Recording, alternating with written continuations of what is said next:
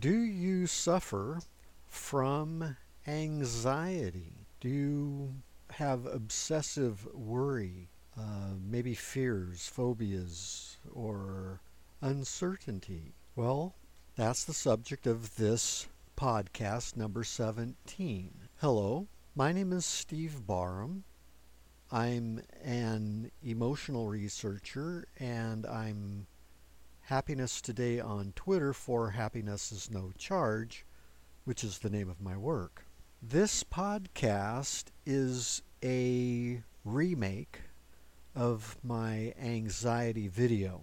It was a very windy day, and so there's a lot of blustering sounds, and it's hard to understand in some places, so I thought I would remake it indoors this time as a podcast so that it would be a lot clearer.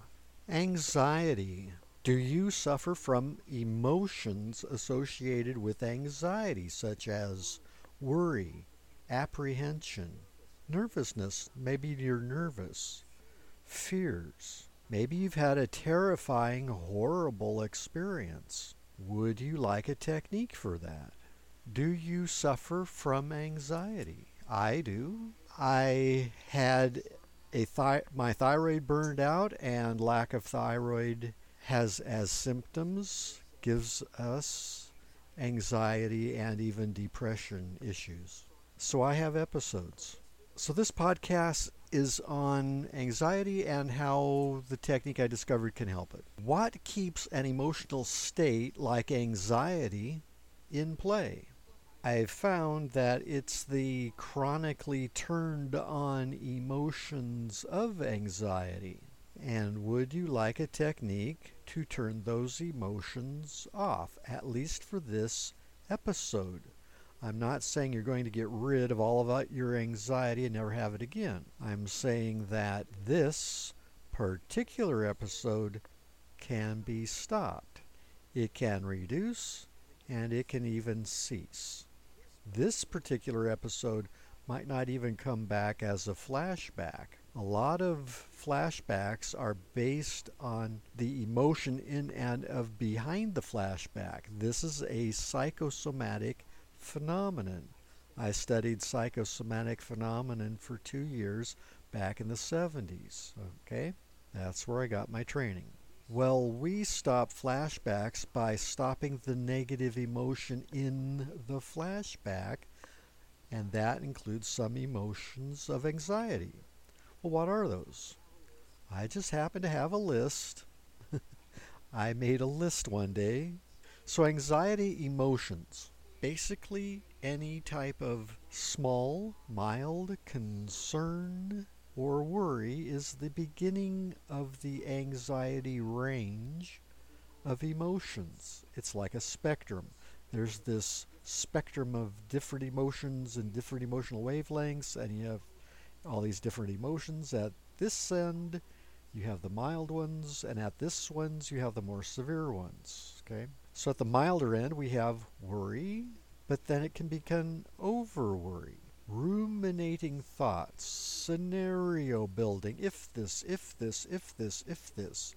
If I can just do this, if I can just do that, if. Ad infinitum sometimes, and the brain just won't shut off sometimes because it's full of anxiety, anxiousness, nervousness, anxiousness. I'm anxious about something, okay? That's why they call it anxiety, I guess. We have expectations of more stress. The subconscious mind is expecting more stress as a pattern. It sees and associates a pattern of this stress and this stress and this stress and this stress, and now I'm worried about another stress. I expect another stress. I anticipate another stress. The subconscious is anticipating another stress. Anticipation can be a part of anxiety. And over anticipation. Doubts. Doubts and doubts and doubts and doubts. Doubting yourself, doubting your choice, doubting what happened, doubting everything is in your existence. Everything you ever learned, was it true or not, or whatever. This brings about uncertainty, and uncertainty as an emotion. I ran into it one day, and I did my technique on it. It went away. It took a while, but it went away. And I had a great weekend, and it did not return, even though the situation was ongoing. So there's a certain amount of insecurity in anxiety because we don't know. We are uncertain about what the heck is going to happen next. When is the next shoe going to drop, right? Uncertainty, trepidation. We're getting into mild fear, okay? Trepidation, apprehension. This is one of the things that is needed for a diagnosis of anxiety is avoidance, arousal, and apprehension. Is that okay? Is that all right? Is this all right? There was a guy in an institution once. I read a book on nursing once, The Nurse and the Mental Patient. There was a guy in an institution once. He wanted to know if it was okay to eat. No, really. He had an apprehension about eating. Is it okay for me to eat this? He had an uncertainty there, see? I'm not hurting anybody by eating this, am I? He had a confusion there, right? They eventually helped him. So we are cautious, we are wary, we are leery of something.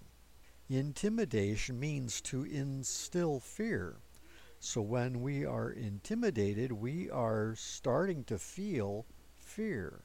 So there can be fear and distress and phobias, fears, and that phobia may not be about what the phobia seems to be about. You can have a arachnophobia, fear of spiders, right? But it might not be the spider that you're actually afraid of, but something associated with spiders, maybe in the subconscious, like maybe cobwebs or a dark area or whatever. So I had a friend who had a daughter in high school who was afraid to go up the stairs at high school. She could do it with somebody else helping her, but she couldn't go up the stairs by herself. Turns out she's not afraid of the stairs, although you might call it stairophobia, right? It's not. It's really second floor phobia. She'd had a bad experience on the second floor, doesn't want that to happen again, so she avoids the second floor. Her subconscious mind gives her the fear signal and petrifies her on the stairs before she gets to the second floor. See, it's not about the stairs. You get the warning before the danger, right? So where was the dangerous place? On the second floor. So you can't be on the second floor, so you get the warning signal on the stairs. So it's not really stairophobia, and it might not actually be arachnophobia, fear of spiders. It could be a fear of dark places, or where spiders, something dark that the spider might represent to a person, a fear. So it triggers a fear, but it seems to be about spiders, but it's not. There is a leeriness that I might meet the narcissist across the street here at the mobile home park at potluck, and I don't want that. So I do my technique and I still go to potluck, and even if he sits right next to me, it doesn't bother me. I'll handle it. I'll do my technique, or I'll do something else. I learned how to handle narcissists. It can be fun. So there can be paralytic fear, petrified, what we call petrified. I was going to go up on the roof to check a leak, and just like my friend's daughter, I couldn't go up the ladder to get to the roof. A shooting shock of paralytic fear shot down my back, and I couldn't lift my legs to go up to the roof. I came down in a huff. I did the technique. It didn't take me days or whatever. It didn't take hours. It only took about 15 or 20 minutes of doing the technique. That fear stopped, and I went up on the roof the next day with no problem. So the technique works very well on negative emotions. Well, we talk about the next thing is horror, and we talk about the horrors of war, where there are a lot of horrors and not just the horrors of war. There's the horrors of family. People who are supposed to love and care about you, and you're supposed to love and care about them, but you end up arguing and fighting and blaming and this, that, and it can just end up being horrific. Then there's terrified. Terrified. Terror. In terror. Okay, this is a traumatized state. This is a traumatized level. Levels of anxiety are levels of trauma, mild to severe maybe, but they are a traumatized state around this level of terrified or horrified. It's trauma, it traumatized and traumatization, and in this there's a real big factor called shock. Terror. Okay, the shock, mortified or whatever. Okay, there's shock. So there can be shock and stark raving terror. Panic. Panic has a lot of shock. And it can be psychosomatic. I have had psychosomatic events of panic attacks. I stop them with my technique. And while it took quite a while for some of them, normally it doesn't take a while. Sometimes it might take. Well, there was this one time when I was going across to another town and had this panic attack, and it took over and back and over and back and over and back and over and back about a half hour each way, about 3 times before it went away. The 4th time, I didn't feel anything. So it can take a while. That took days, over several days. That took hours, about maybe 3 hours of cumulative time. But most of the time it doesn't take that long. The latter incident took only 15-20 minutes.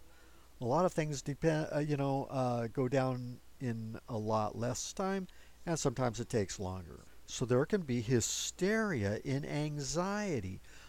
I put it at the lower range of anxiety, and this is overwrought and distraught, and having a breakdown, and why this and why that, and what am I going to do, what am I going to do, what am I going to do, just panicking, distraught, and overwrought. Okay, I've been there. It took 40 minutes to stop my hysteria episode one time. And then there is just plain utter shock and numb. And this is when you are left at the bottom end of anxiety, just out of it. Okay? Like a drained balloon, Just deflated and empty and hollow and just, nothing. It's just utter shock and numb. This is the bottom range of hysteria. And actually kind of the beginning range of depression, because they talk about emptiness, hollowness, and nothingness. It's a type of emotional numbness. There's a lot of shock in that. So I hope that helps. As a researcher, it's been 10 years of doing this technique, about 11 years, and of me doing the technique on myself, and other people have done the technique, and even on anxiety and even deep depression, but also normal little things happen, I did the technique on my shock and the breakdown of my car accident. I've had the loss of thyroid and the PTSD, and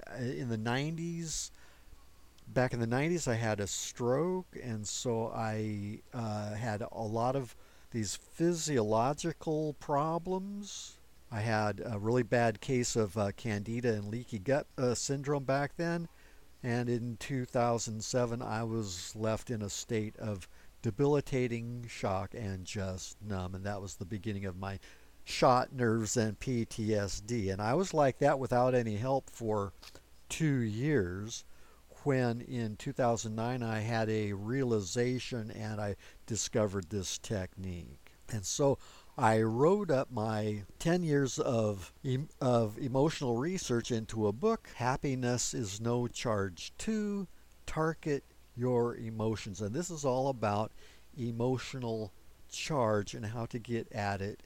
And it is a term in the psychological dictionary. It means bottled up emotions that come up violently, like with anger, a sudden anger episode. So my first symptoms started up in 2001 with explosive anger episodes. And anger is a stress emotion. Okay, so there's many ranges of emotions. There's pressure range, stress range, anxiety range, hysteria range, depression range, and suicidal range. So if you're interested in a technique that can help you stop these ranges and emotions associated with anxiety, then I recommend you get my book. It's very, very, very, very helpful. So I'm Steve Barham. I'm Happiness Today on Twitter for Happiness is No Charge. And since a lot of this emotional charge business has to do with psychosomatic events, then please check out podcast number 18 on psychosomatic phenomena and events. So thank you for listening. I deeply appreciate it, and I hope to talk to you again very, very soon.